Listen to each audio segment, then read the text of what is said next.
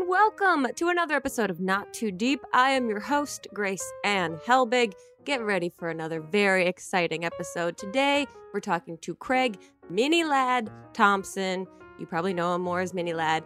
He is a gamer, a philanthropist. He's a positive guy with a good attitude, and we get into all sorts of fun conversations from the beginning of his YouTube career and his surfing channel, not web surfing, like actual surfing, but not surfing in an ocean, surfing in those, man-made wave parks at water parks. Yeah, we'll get into all of that. It's all very real. We also talk about his gaming community and what that's like. I don't know very much, but he taught me many things. Stand up, he's also into that world, which is very cool.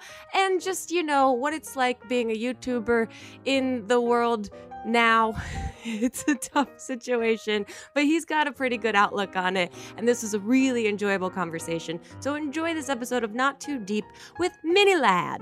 Not too deep. Not too deep. With Grace Helbig. Craig. Hello. Hello, thank you for being here. You're very welcome. Thanks for the invite. Of course, you're a bit of an international man of mystery to me. In looking you up, you're a bit of a internet renaissance man, and yeah. Well, here's the thing. Everyone that I interviewed that wears many hats, that does many things, the first thing I ask them is, "What's your deal?" Oh God, honestly, God knows. Well, Actually, you know what? I can swear. Fuck knows. That fuck is my God. So it's the same fuck thing. is my God. So how do you describe what you do to someone that's a complete stranger? God, okay.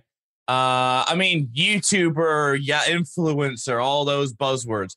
Okay. And then I guess philanthropist, musician, weirdo, foreigner. Yeah, that's Perfect. great. Lots of slashes, lots of dashes, all of it. Now, I want to know a little bit about how you got to where you are now. So you were born in Dubai, is that right? I was, yeah. Okay, you were born in Dubai, but you're from Northern Ireland. I am, yeah. You're currently in Los Angeles. Yep. Okay, so take me through that trajectory. How does that work? So I was born in Dubai in 1995. I'm 25 now. And I lived there for 5 years. My dad was in the oil business, so just for his work, we kind of just traveled around everywhere. Okay. That's why my accent just sounds wrong. Like the further on this interview you get, you're like, "Ooh, that's different."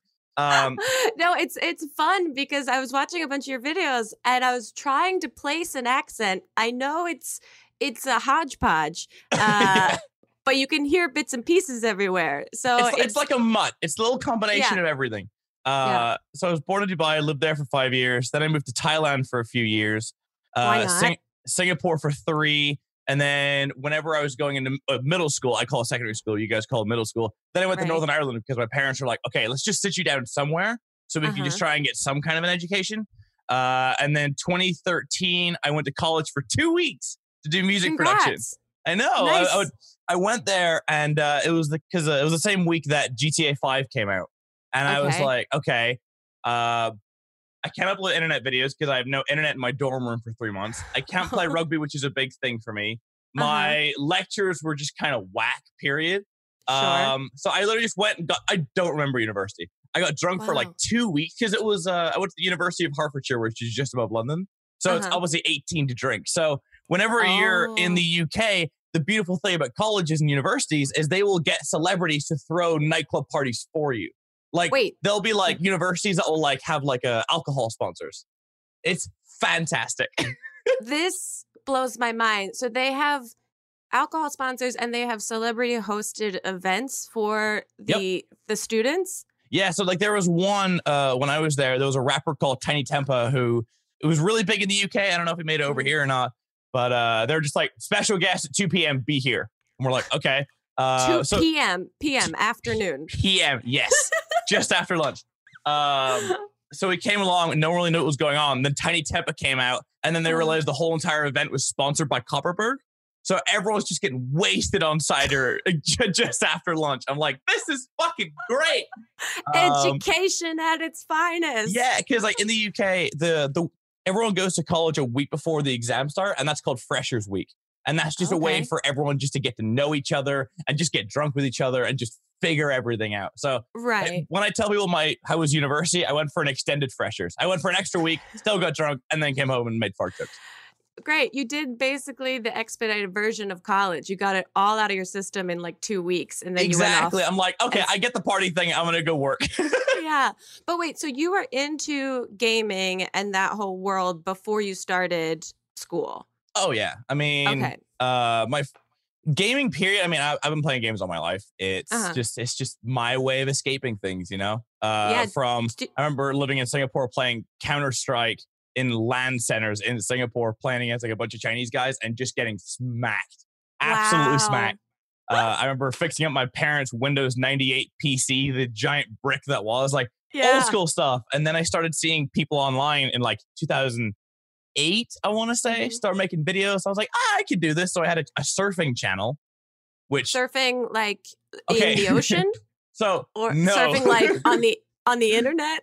So surfing as in, you know, when you go to water parks and they have those like simulated surf machines? Yes. That, I had a channel for that of all fucking thing. I was, you know, there was that one guy where they're lining up and does like flips and tricks and shit. Yeah. I was that guy when I was like 13. Oh my, okay. Well, kudos to you for finding such an underrepresented niche of entertainment for people. Niche is one way. I mean, and also I'm trying to wrap my head around how you even film that kind of thing. You have someone else. Oh my God. That's incredible. 13-year-old me, I was like, Mom, because my mom, she loves taking, she's a photographer mom, where she has to photograph every aspect of her life. So I knew she had a camera already. So I was like, just record this one for me. Yeah. That's incredible. And how long did that beautiful career last? You know, shocking enough, not long at all. Do you have to get like tickets and admission to the water park every time you want to shoot another video? Okay, so what I did is I went in there and I recorded like 5 videos and I stockpiled them. So like every 2 weeks I would upload a different surfing video to like 15 people. And that was it. It was like 15 views a piece. And everyone at the water park is like, that kid is back with his mom and they're filming more. That's incredible. That guy. Amazing. Do you remember the first game you played that made you think like, I love this? Probably the original Pokemons on Game Boy Color. Dude, it was so... It was the fact that you could have like a handheld story. I know it sounds so weird, but like whenever gaming wasn't really a thing, well, it's always been a thing, but when it started to really evolve, whenever I could go around, have my own Pokemon, have my own story, have my own whatever, but also like in my hand, blew my mind. Because it was kind of like an extended movie, but I was the guy controlling the movie. I was like, this is sick. That's so interesting because I'm not in the gaming world. I try to play games and it just doesn't click with me. So I'm always fascinated by people that really love gaming because I know that there's something beautiful about it. I haven't found that for myself. I tend to, to find beauty in the Real Housewives, but I get that. I get that like your handheld little narrative that you get to be the god, for lack of a better word. Yeah, like it's a movie, you sit down, you don't really do much. You can't just vegetate and you just let the movie happen. But with gaming, it's like, even though it's going to end the same way, you can go around, you can mess around in the buildings or go do what you want. And you are the protagonist in the story. That's so, and you can create there's that kind of like power, I guess you could say, that made me fall in love with it. Yeah, you're a power hungry 13-year-old. I get that. Power hungry 13-year-old mom recording. Yeah. Very strange. It all adds up. Very niche. Okay, so you're doing these surfing videos, and then you grow up, you go to college, YouTube is starting, and you kind of see the light, and you're like, school's not for me. And that's where you put your energy back into actual, like, I'm going to create a YouTube career situation? Yeah. So the Mini Lad channel I started in 2011, and I was just kind of slowly building that up as high school kind of finished. Okay. And then I went to... Quickly, for those that don't know, Mini Lad, how do you explain that? So Mini Lad, the name came from whenever I was like 6 or 7 years old. I had like a 6-month spell living in Northern Ireland before I went back out to Thailand. And my next door neighbor, his name was also Craig. My full name is Craig Thompson. And when we're 6 years old, we're like, we're going to call you Mini because you're smaller. I'm like, okay. And that's it. And it just kind of stuck. And then his younger brother was the same year as me in middle school and high school. So he was so used to calling me Mini. Everyone's like, why does Kyle keep calling you Mini? So it just stuck from there. So it was just mini through on out. And then the lad part came from an Xbox Live gamer tag where it was just me and a few friends. We wanted to change our names to the same thing. So there was Kyle Lad, Connor Lad, Wayne Lad, and then me, Mini Lad. And thus. And thus it's born. I get it now. Born. Okay, so you start doing these videos. You're getting more into it. Take me through the beginning of this. Yeah, so I was just messing around on my parents' laptop. I remember going to school, coming back from school, making a Minecraft video, not knowing how to edit. So I was editing on After Effects on a $200 PC for 2011, which is garbage. So it took me about 9 hours to render the video. And then I woke up and then I uploaded the video because my parents didn't really have good internet. It would take about 8 hours to upload it. So by the time I got back from school the next day, it would finish uploading. So I upload the video and then record the next one. And that was the cycle. That's dedication. That was the cycle. And then 2013 came along. I dropped out of university because the same week I went to university, GTA 5 came out. And that was what kind of took me from nothing to everything. So I remember working on an LA time zone in Northern Ireland for 2 years. So I woke up around 7 p.m. and then went to bed around 11 a.m. I did that for about 2 years straight. So, wow. And that's to play the game because everyone else was on at that time playing this game. Yeah, exactly. All the people who I played with were American. Oh, okay. There was a few Irishmen, like there was like a guy, Brian Terrorizer, who I used to play with. And me and him, because he lived down in Dublin and I lived up in Northern Ireland. So I remember we would grind out and then I would go to school the next day and then he would go work at Subway at 7 in the morning. So like we would just play and grind and then go to work in school.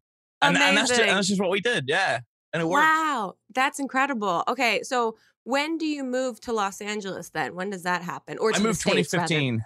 I knew that during the time that I was working the night shift, I was like, I just can't do this anymore. You know, I didn't really have a morning as such. I woke up, I used to go to Starbucks to get my coffee in the morning, then have my pre-workout before I go to the gym, and then chug a Monster before I recorded and edited. So I was like, my body's dying. So I was like, okay, I need to go to where the sun is. So I moved 2015. I only had a 6-month work visa, so I left again. And then July 16th when I got my official proper 3-year work visa, and now we're chilling. Wow. Congratulations. Thank you. Very cool. How has Los Angeles changed you?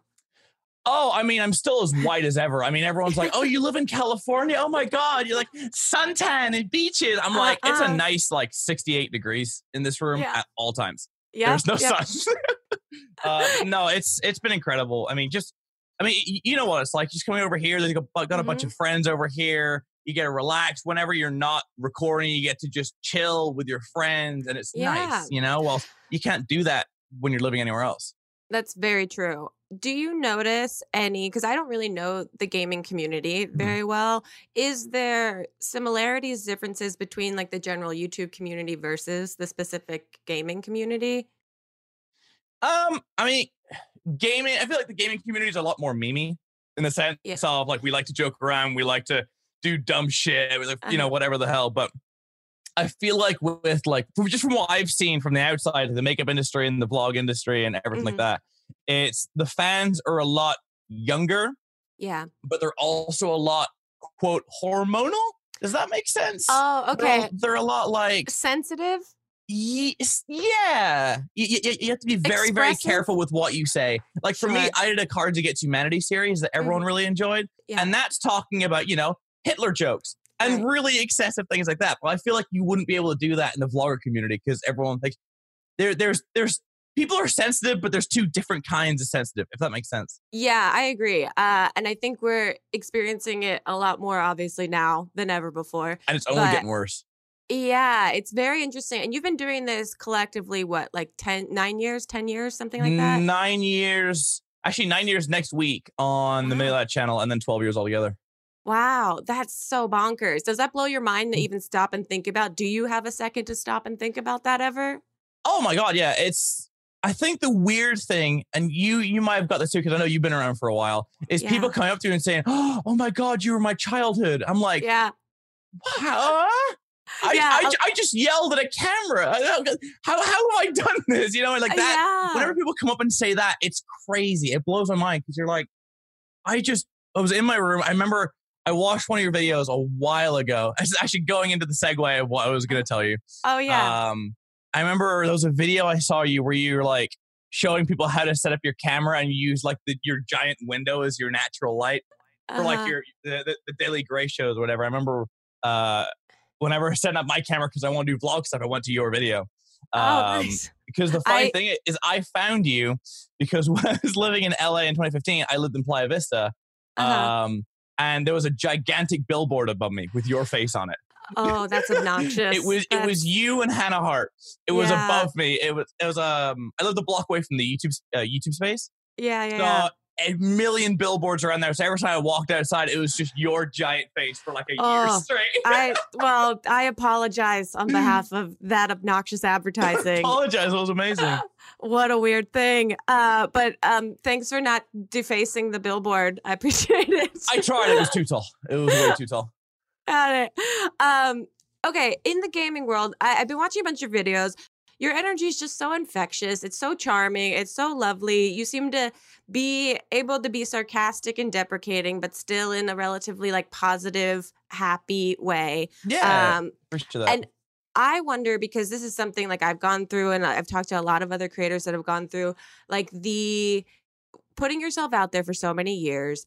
How do you now sort of, if you do at all, separate like your personal life and how much you put on the internet? Like, have you had a moment where you have to kind of like compartmentalize like how much of yourself you've been putting out there? Yeah. I mean, without getting too much into it, me and my girlfriend, now ex, we broke up in January, and it was the whole thing of like, how much do we tell people online? Right. How much do you owe people? Because you also don't owe anyone any information at all. Right. Because for me, it's like, my fans are my life to a certain degree, where I want them to know what's going on. But I feel like there's a lot of things that a lot of people don't know. Like, I've been going through a lot of personal stuff, the family stuff, but no one knows about it just because there's no point.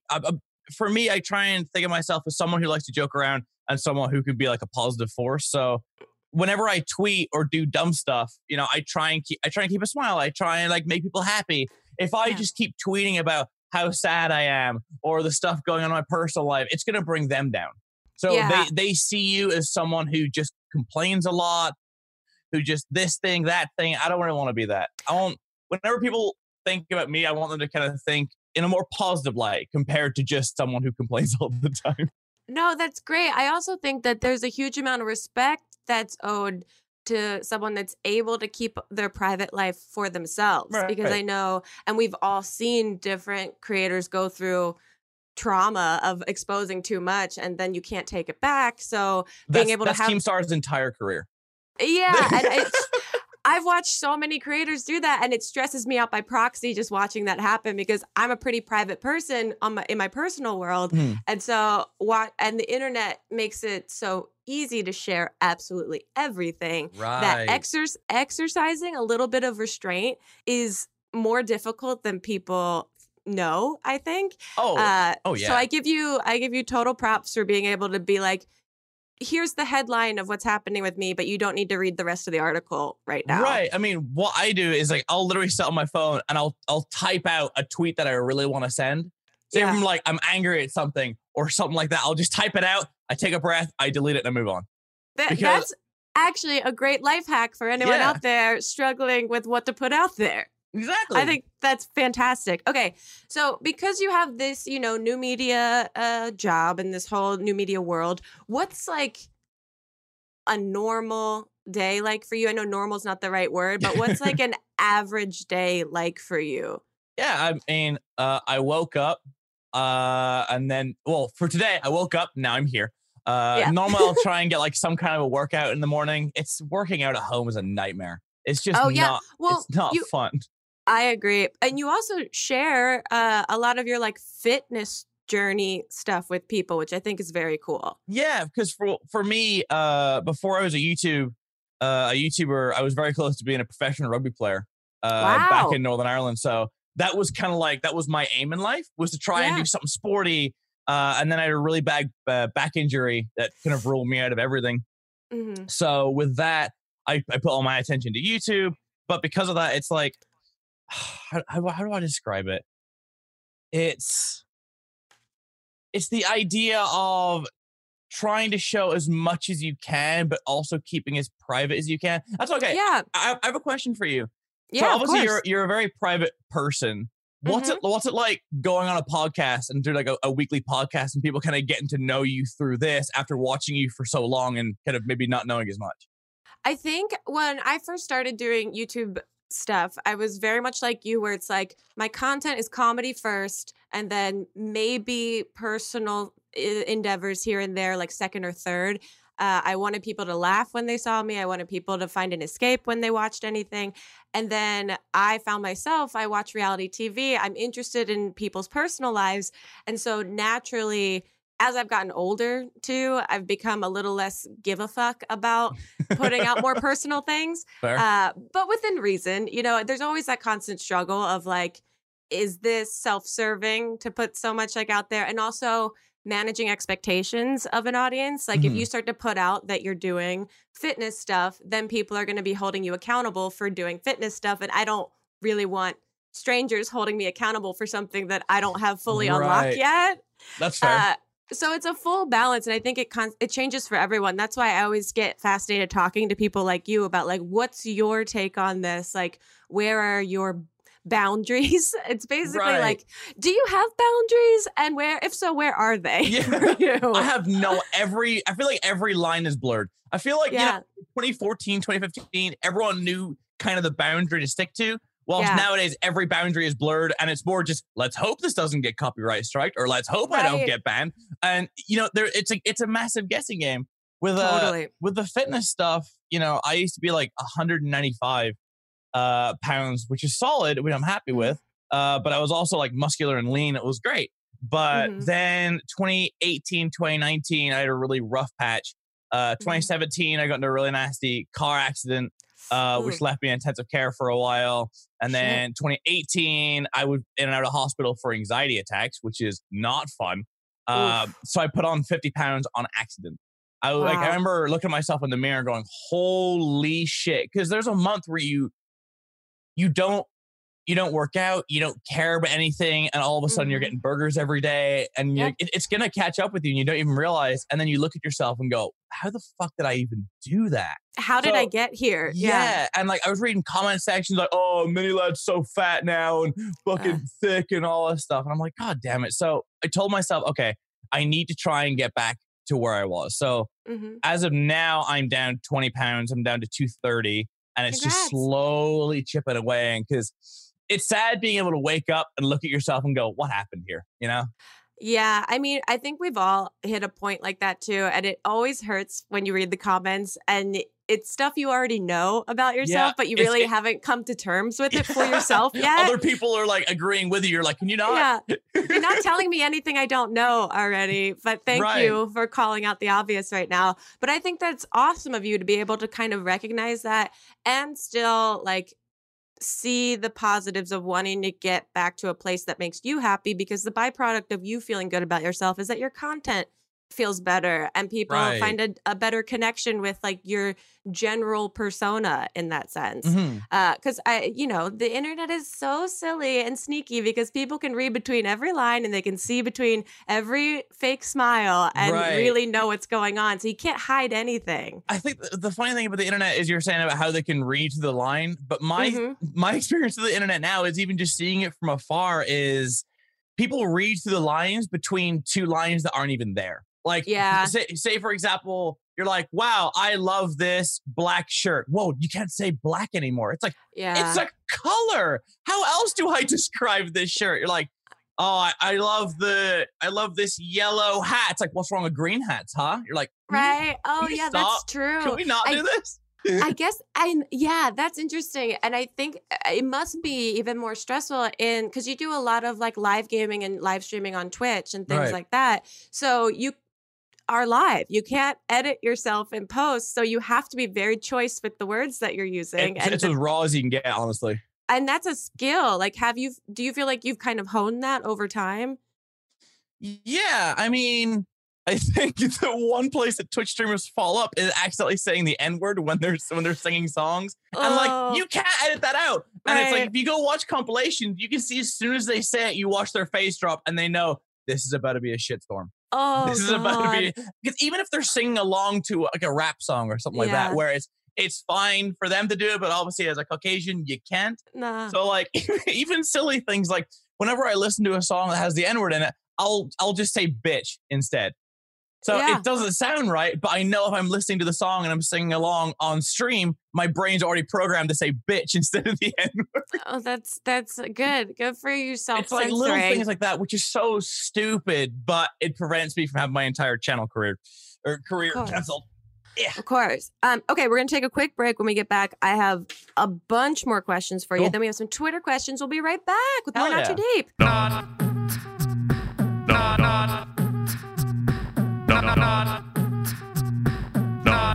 Too Deep with Grace Helbig.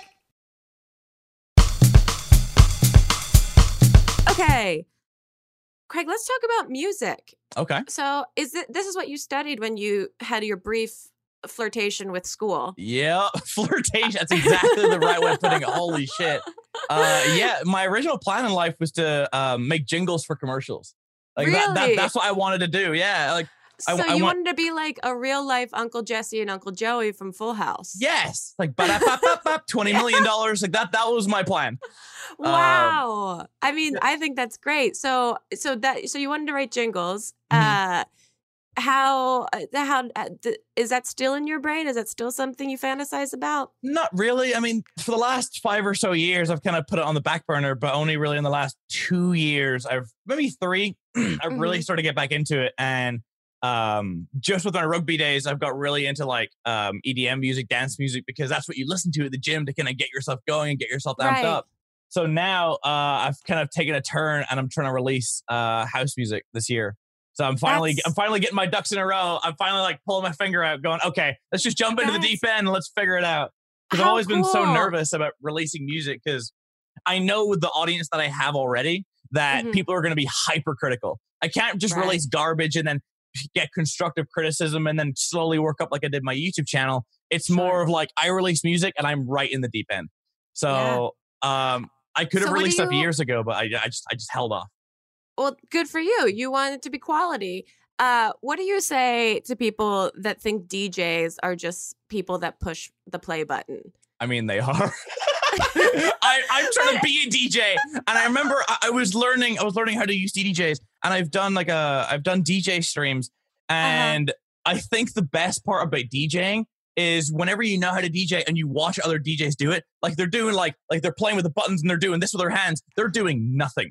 Really? It's fun. Most of the time, like whenever they do this, they're just flicking their hands to make it seem like they do more. I'm like, how to be a professional DJ is pretending you're doing more than you are. It's just brilliant. Illusion. It is. So it's just like sleight of hand magic tricks. There are a lot of I mean, there obviously are DJs who, you know, they completely rip songs apart and they do everything on the fly, and that's a whole different skill set. But for a lot of DJs who are just going out on tour, it's just play song, mix in. Play song, mix in, play song, mix in. And it pays the bills. But mind you, the whole production side of it, that's a whole different ballgame. That's a lot of talent to be able to do that. Yeah. What's your creative process when you go into making music? Is it all based on a feeling? Do you want to tell us a story kind of thing? Really? There's a lot of things. I don't know how familiar you are with the kind of dance music world, but there's a lot of music nowadays where a lot of people would just make music just for the drop. Because they know the drops can be played at festivals, but the rest of the song, there's no melodic elements. There's nothing. It's just vanilla. There's nothing else there. The drop is spent, there's hours and hours spent on the drop, but there's nothing else. Whilst for me, whenever I listen to a song, I know it sounds stupid, but I want to listen to the song the whole way through. Yeah. Well, a lot of people nowadays don't do that, and it's sad. So my thing is I try and write a drum pattern or a melody, or I get like a bass line. And then I just figured out from there, this coffee is hitting me. Holy shit. Get it. God damn, good morning, San Diego. But it's just, I try and get something down and then work off that one layer. Okay. That seems to go hand in hand with why you like video games. You're telling a story. You're manifesting your own destiny in a way. That's very cool. As a side note, when is this coming out? The 25th of May. Perfect. So that means I get to say that I'm releasing my first song on the 27th. So 2 days after this goes live, I can incredible. say that here. Congratulations. Thank I'm so you. excited for you. Is there anything you can say about the music? I think we'll let we'll see what people think when it comes out. It's a collab. So I did a 27-day stand-up tour last year. Right. And then after the stand-up tour, I had my DJ friend Gasly. He came out from Arizona to Houston, watched the Houston show, and then we flew back to Portland together, lived in Portland for a year, and then moved back here 4 months ago. And we just wrote a song in like 3 days. Wrote the song, it was 6 months, and then now his album's coming out. He's like, hey, I want to release this as a single off the album. And amazing. I'm like, hell yeah. So if anything, he's kind of pulling, it's going to sound wrong, he's pulling my finger out for me. Like he's grabbing the hand, he's going for it himself. So okay. And now I'm just shoved in the deep end. Congratulations. That's very exciting. You kind of had to just jump in. Talking about your stand-up tour, what was that like? Oh, I miss tour so much. Oh my God. I mean, you do so much stuff online and you see all these usernames, you see number counts, and they are kind of arbitrary. And then you do live stuff. You actually see the faces of these usernames and these numbers. Right. Like that's such a crazy experience. It's for me, I've always been super interested in stand-up. I grew up watching stand-up. I've always been fascinated. Again, it's very story-driven. I don't know. Yeah. I think the aim of this podcast is realizing that, like, oh, I just like stories. Craig likes stories. Craig likes stories and podcasts. And for me, what I live by, and I say this in every podcast, is I want 1 million stories for my grandkids. So it's all cool to say, you know, I was a YouTuber, but let's be honest, YouTubers doesn't have a really great rep anymore. Like for the media, it's kind of been shunned on a little bit. Like for me, when I go back home. Go ahead. To be fair, I don't know if it ever had a great rep. So that's a fair point. But nowadays, it's went from I'm a YouTuber. What? To you're a YouTuber. Are you one of the bad ones? No, I'm not one of the bad. Are you like a Paul? No. Yeah, that's the association. Yeah, exactly. So it's a whole different ballgame now. And I mean, obviously, I know that you know that as well. Yeah, but so you did how many dates of stand-up? 27 in a row, but I did one practice show in LA. So 28 altogether. Wow. That's so intense. Do you even remember any of it? If you were telling me like, think back to Philadelphia, I can have like a picture in my mind. But because every show was relatively the same, you know, it was just going through the motions again. But, you know, like I said before, I want 1 million stories for my grandkids.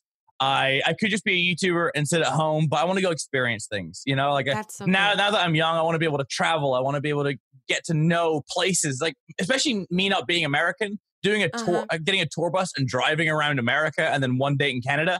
It made my life complete. As a lot of people were like, why are you doing 27 tour dates, not just 7, like a normal person on their first tour? It's like, I want to travel.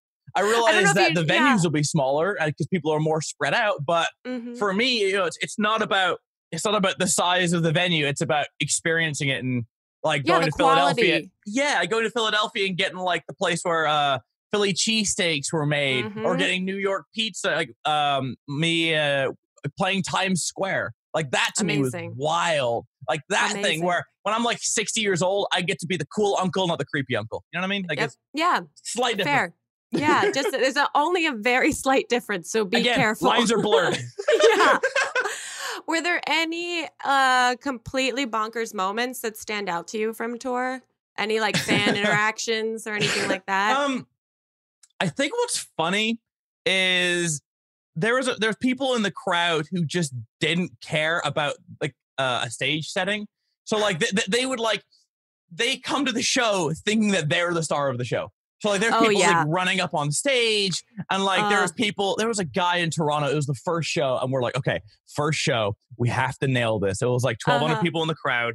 And this is setting sold the out. tone. It was fantastic. We went out there, we're 30 minutes in, and we noticed this guy in a bright neon shirt, bright neon pants, bright neon shoes. Very and subtle. He's Fortnite dancing for an hour and a half. Like we kept bringing him up. We just called him Fortnite guy. We're like, Jesus, Fortnite guy, you're still going? He's like, oh my God. for an hour and a half. Like, how do you have so much energy? How much coke did you do before coming into this venue? I know. Wow. I mean, I guess it's kind of a compliment, but also like there it is, but it is interesting to have to sort of coach an audience on the etiquette in like a stand-up show versus like a VidCon experience. I've never been to VidCon, and it could be just because it scares me. Because every time I see VidCon, I mean, you could probably jump into this, but it's like I see VidCon, and every VidCon there's always some stupid YouTuber doing some stupid thing. I'm like, I don't want to be a part of that. Yeah, no, you're okay. You've gotten the experience by doing your own live shows. It's a very anxiety-ridden, overwhelming experience, to say the least. Well, speaking of stories that you want to tell your grandchildren, you interact with a lot of high-profile people.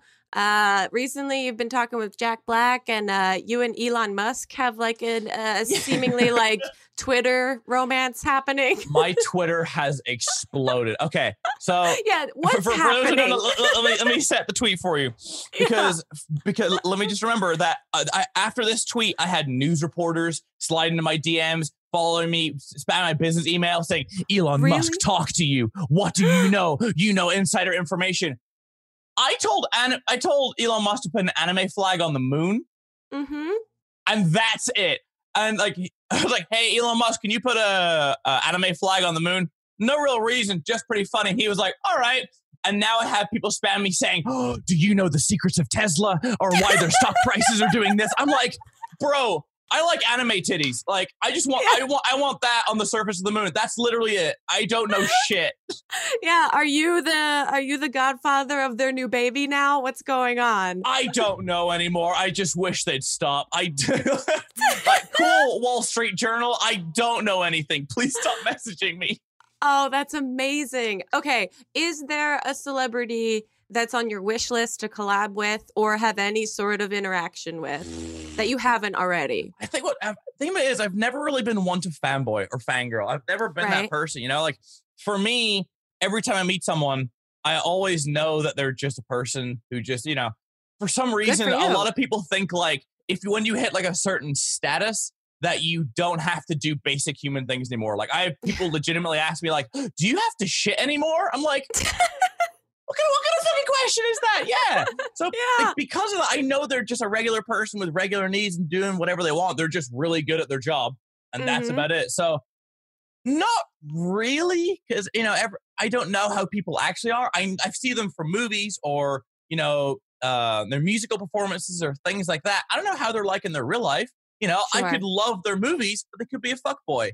So I'm down for whatever, really. I'm not trying to like bring people in. It's just whoever wants to chill. That's great. Okay. Do you have free time ever? Yeah. That's a no. Okay. Yes, that's a no. But what do you do to, because I know it can all be kind of the same thing because basically your hobbies are your job, which is a blessing and a curse in a lot of ways. What do you do to relax, to unwind? Do you watch shows? Do you follow any Instagram accounts that bring you like joy in any way? Not really. I mean, I follow Instagram. I follow bodybuilder Instagram accounts to make me feel worse than I actually am. But apart from that, it's no. Do you know what YouTubers I watch? I don't really watch any YouTubers, but I watch a few, and they're documentary style YouTubers. So so like imagine like a Vsauce style video, but they're like 10-minute chunks. Like there's one, I'm going to shout out Bright Sun Films. He has like less than 1 million subscribers, but he has this show called Abandoned.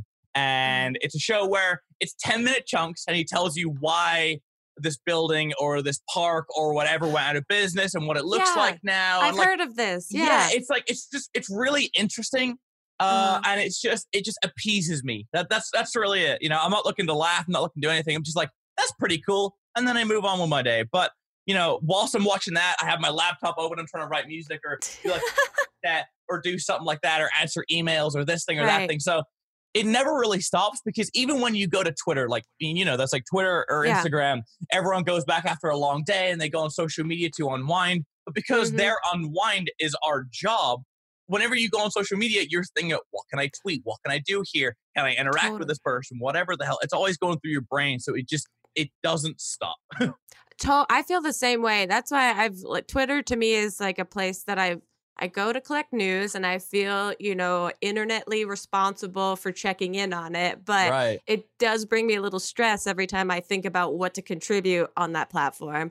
Is there a social media platform that you enjoy more than others? Like, what's the first thing you go to on your phone or on your computer? Probably YouTube. Just not even to watch it, but just to see when I can upload. Like I try and find like little gaps to make sure I can upload at a good time, or like, you know, I'll try and like make sure that I'm not cock blocking someone, like one of my friends who I know has like similar fans, same fan bases, whatever. So like I'll make sure that if my friend uploads 5 minutes earlier, that I wait a little bit to make sure that he can get the views that he wants, and then they're done with their video and then they can come to mine. That's very respectful. Yeah, because I feel like, you know, there's obviously a lot of YouTubers who are bigger than me, and there's a lot of YouTubers who are smaller than me. I'm kind of like right in the middle. So if I make sure that if it's a YouTuber that's smaller than me, that I make sure they can get the views, because I know that, you know, everyone needs to pay bills, especially with CPMs dropping like 75%. So that's great. And isn't there some kind of etiquette in surfing where you like let the person go in front of you that's been waiting longer than you or something like that? I know it's been years since you were a major surf community guy, but the thing about it, I've never surfed on the ocean, so the fact that I have a surfing channel is brilliant. Wait, you really to date never surfed in the ocean? Okay, I've bodyboarded, but that doesn't count. I've tried to stand up on the bodyboard. So like when I tell people like yourself, I have a surfing channel, all of a sudden they're imagining me, young kid on the ocean in Hawaii or something like that. No. I've never been surfing. It's all just plastic bullshit and waiting lines. I love it. I love it. That's so fantastic. Okay, before we take one last break, thoughts on aliens? Pretty chill.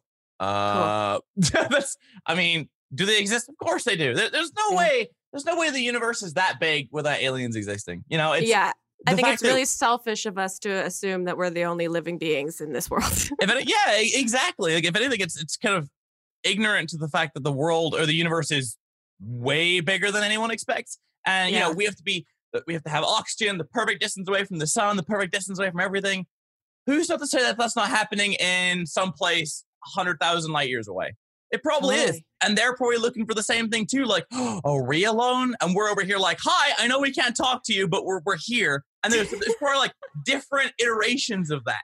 Totally. It's like, it's social distancing. It's you're in your house alone. You don't know if your neighbor has anyone in it. You just assume they don't, even though they're like, are asking the same questions. Like, is there anybody across the street? It's the same thing. Oh, what a great way to put that. Okay, we're going to take one last break. When we get back, we have some Twitter questions for you. So we'll be right back with more Not Too Deep. Not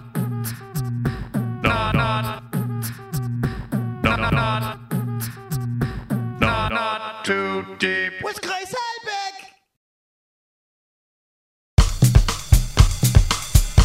Okay, Craig. Before we get into these Twitter questions, I'm going to ask you the two questions I ask every single guest that is on the podcast. The first is, who, alive or dead, would you most like to throw cold spaghetti at? Cold spaghetti? Cold spaghetti. God, that's all. Okay. Is it spaghetti like, has it been in a pot and it's noodly and then you throw it? Or is it like the hard strands where you just spear people? I mean, you can make it whatever you want. I always imagine that it's been cooked and it's more like leftovers. Sorry, this is a really good question. Hold on.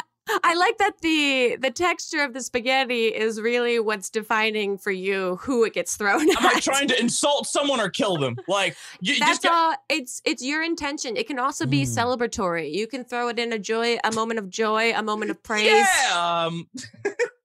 Who do I want to throw cold spaghetti at? And this is an answer that obviously changes on a regular basis for people. It's just who at this current moment. I have no idea. I like how serious you're taking this. I feel like I've asked you very serious questions and you've answered them like so quickly. And the one that is completely irreverent, you're like, I gotta think about this. Can I do Kim Jong-un, but can the spaghetti be hard and so I can stab him? You can make those choices for yourself. Absolutely. Perfect. If there it's wet spaghetti. Oh, fuck. You can also think about it and come back to it later if you want to ruminate can I throw on it. Spaghetti on myself and cry? Yeah. Can that? Of course. Yeah. Of course. I can see you doing that in a video immediately. Probably. I mean, I have a fucking kawaii microwave behind me. Like anything is possible. I have a 10-foot giraffe downstairs. Oh, I also have a giant giraffe head in my house. Hell yeah. I feel like it's a necessity for all content creators. Oh, 100%. Well, for me, it was just my audience bullying me saying, hey, there's a $1,300 10-foot giraffe on Amazon. I bet you won't buy it. And I'm like, you're right. I'm not going to. A month went by of just my community going, do it. Fucking do it. And I was like, fuck. So I bought it. Let me see if I can pull up the box that was at the door because I feel like you'd appreciate this. Oh, please. It came in a giant box. That must have been, for any neighbors that you have, I'm sure that was a beautiful moment for them and also horrifying. The best part is I was recording because it was like 6 a.m. and I was heading out on my second, or was it first leg or second leg? I can't remember. But I was dragging in this giraffe and my neighbor saw me. So in my video, you can see me waving to my neighbors as I drag in this fucking box. Beautiful. And that's how you become that guy in the neighborhood. Oh, I've already been that guy. I strive to be that guy. Perfect. While you're looking for that, I'm going to ask you, and you can think on this, the other question I ask every single guest that is on the podcast, and it's to tell us your worst pants shitting story or close call, but you can only use 3 words or 3 small phrases. So, for example, mine is college, jogging, front lawn.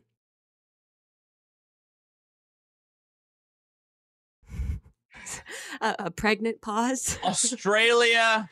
Oh. 16. Oh. Shopping cart. Oh, okay. That does paint a picture. Good for you. Oh my God. Wow. That's the box that the giraffe came in. That is so confusing. It looks like those Christmas present memes where you're like, I wonder what it is. I wonder if it's a bike. It also looks like it could be a body. Like it looks like it could be something very terrifying. Wow. I thought it was going to be just a straight up giant box, but. And there he is. I mean, yeah, you made a good purchase. I don't regret it at all. Yeah, I will side with your audience and say I'm really glad that they peer pressured you into getting that piece of art. It looks great. It is art. And then I bought Bamboo because he has a little bit of like leaves coming out of his mouth. So I bought him a giant bamboo plant so it looks like he's just feeding it all times, even though giraffes are African and bamboo is not. Wow. I mean, but the paternal energy is there. You really want to provide for your new child. Exactly. I went, like I was saying, like I went for having, my ex-girlfriend and 2 dogs living with me to now I'm feeding a stuffed giraffe Bamboo. Yeah. I think people would say that your mental health is right.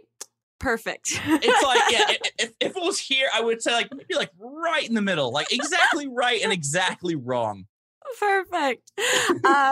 Okay, let's get into these Twitter questions. Sure. Someone's asking, what's the game that you get the most feedback from when playing? Okay. Feedback as in like YouTube feedback, like comments? Well, they're also asking, and is the feedback more tips on the game or are they encouraging comments?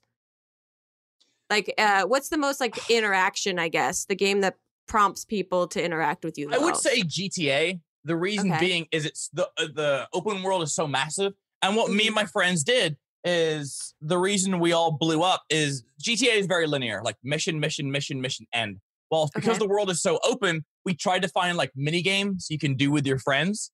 So like, for example, there was a garden maze in GTA. So we made murder mystery where one person has a knife, you turn off all the HUD and you just have to hide in this garden maze.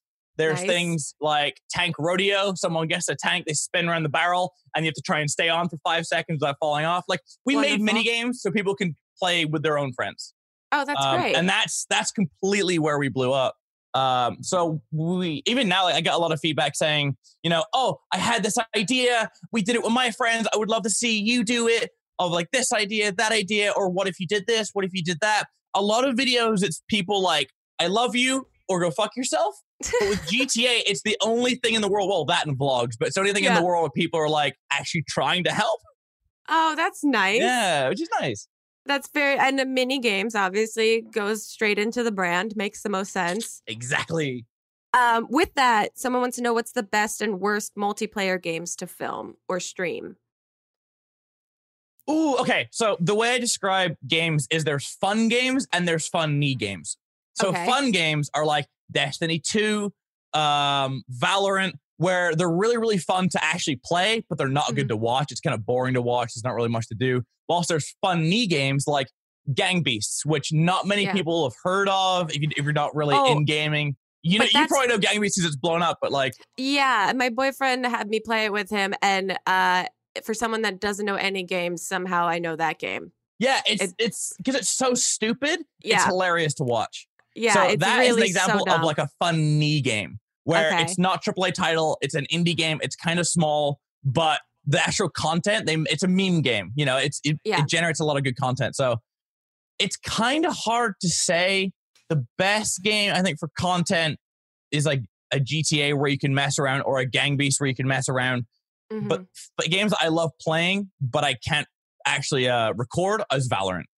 Got it. You know what I mean? Cool. So. But that makes sense. I get the categories, and I can see as someone that would be watching someone play a game, watching Gang Beasts is much more fun than watching you do just the actual way the game is played. Yeah, exactly. like for me, before I started YouTube, I used to go on glitching forums. Like I was one of those guys that found glitches for games. Like when I tell you I'm a fucking nerd, Grace, like, oh my God, I'm a travesty.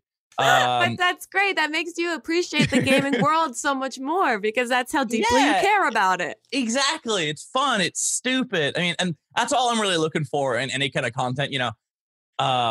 I realize that my personality can be niche. It's very stupid. It's very all over the place. But, I could try and be someone else, potentially get more subscribers and more views or whatever, but that's not me. It's a lot easier to be me, just to fuck around. And, my humor isn't universal, but it's fun. What a beautiful phrase. It's so much easier to be me. Yeah, I'm lazy as fuck. But, not really. When you talk about how much you do, you're really not very lazy. So give yourself some credit. I appreciate that. Okay, last Twitter question before we have a little gift for you at the very end. In your honest opinion, what's the worst thing that you've done during quarantine? Oh, this is a tough one. Went outside. No. What's the worst thing I've done? I'll say the worst thing I've done, just worse than that, it's like so silly. I got a scratch off ticket and I Lysoled it like crazy. Because I have trash taste, and so I love scratch offs so much. Or scratchers or whatever people call them. And I was like very seriously cleaning it before I actually played the scratcher because I was so dedicated to it. Staying clean and making sure you're good. Making sure I got my fix, but I didn't get coronavirus at the same time. It's weird for me, like, because March 6th, I had my roof caved in my living room. So I did see that happen to you. Yeah, that's nuts. It was leaking. It was crazy. It was all over the place. And even now to this day, there's still a hole in my ceiling because workers can't come over and fix it. So I literally just have like a tarp around the hole and a bucket. And I just pray it doesn't rain because I know it's going to leak into the living room. Oh, no. Like, my downstairs right now is just covered in plastic and the couches are all to the side. Nothing's anywhere. And it's a fucking mess. It looks like Dexter's Laboratory in your living room. It looks like a coronavirus themed party. Like, wow. It looks like you can go into this tarp and like have like a fucking picture booth. Oh, God. Well, that's a treat. That's a real fun thing. Craig, thank you for being here. This has been so fun. Before you leave, we like to give a little gift to every guest that has made time for us. And I think Melissa will be sending it to you. Usually we in person, we have a personalized fortune cookie that's made for our guests, but we have a digital fortune cookie. A digital fortune cookie, yeah, that Melissa should be sending to you currently. Oh, I got it. Okay, cool. And if you would do us the pleasure of reading your fortune out loud, that would be wonderful. In light of your recently leaking ceiling, may we offer the wise Persian proverb, a drowning man is not troubled by rain. I hope that makes you feel better. I'm, as a guy who's not trying to drown, I don't know how I feel about that. It's like, hey, your roof is horrifically broken. Try not to drown in your own mess. Yeah, wow. I love that, though. Lots of layers there. Okay, Craig, where can everyone find you if they don't already know? Yeah, so YouTube, there's 2 channels. I have the gaming channel, which is Minilad. I have my vlog stuff, which is Craig Thompson. Music, I'll be releasing under Craig Thompson. Songs coming out in 2 days. Hell Demonetized tour will be next year because of coronavirus. Good for you. And my own podcast is coming out soon. Hell yeah. Which is funny as hell. I didn't get to ask you about that, but I heard ruminations that this was something you wanted to do, so I'm glad it's actually happening. Very cool. Thank you again so much. This was very fun, and I learned a lot. So I really appreciate your time. This has been great. Of course. All right, guys, go check out everything that Craig is up to. Make sure you get that music because he's got to keep doing it. And the only way he does it, apparently, is by your peer pressure. So exactly. I want you to be pulling the finger out of my ass. That's what I want you to do. On that note, we'll see you guys next time on Not Too Deep. Goodbye. Bye. Too deep, too deep, too deep, not too deep with Grace Helbig. Not Too Deep is a production of Grace Helbig Incorporated, producer Melissa D. Montz, edited by Shireen Lani Yunus, post-production sound by Chris Henry, and an extra special thanks to Flula for the theme music.